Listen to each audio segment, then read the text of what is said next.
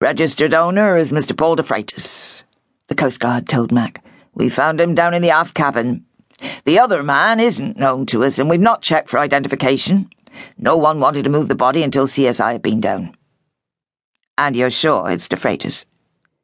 The Coast Guard nodded. "I know the man," he said. "Or rather, I knew him.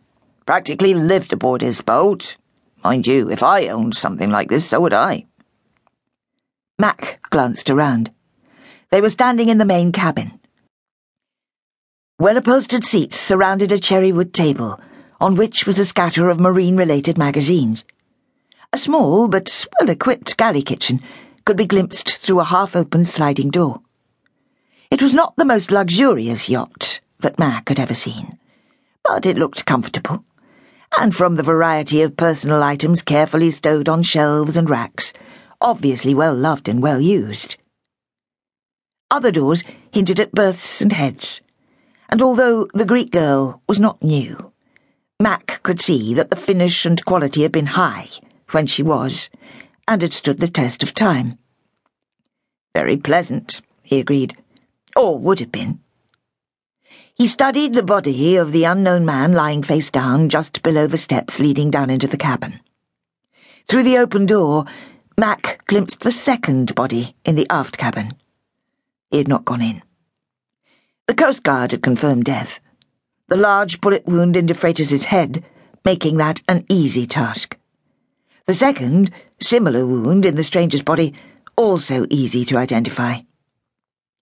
Once he had realised this was a crime scene, the Coast Guard had then backtracked onto the deck, taking care to mark his route, improvising with a pack of tissues he happened to have had in his pocket.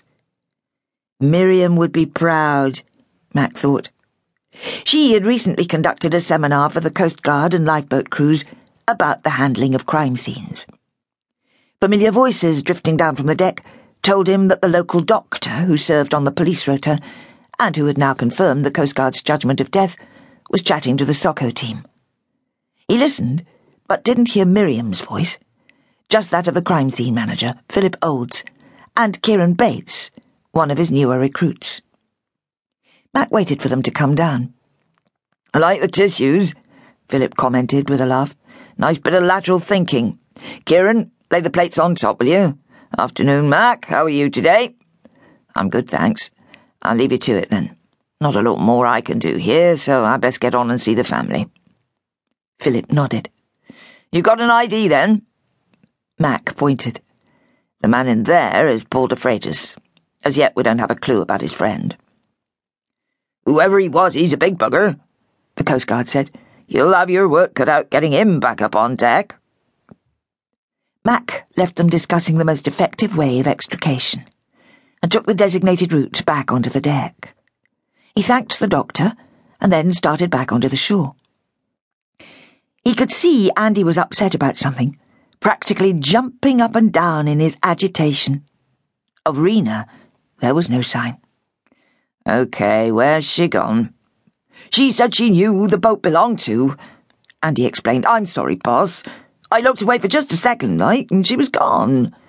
Going to see the de Freitases, she said. She reckons it's their boat." He looked anxiously at Mac, wondering if he'd get the blame for Rena's sudden departure. Mac sighed. "Well, you better drive me over there, then," he said.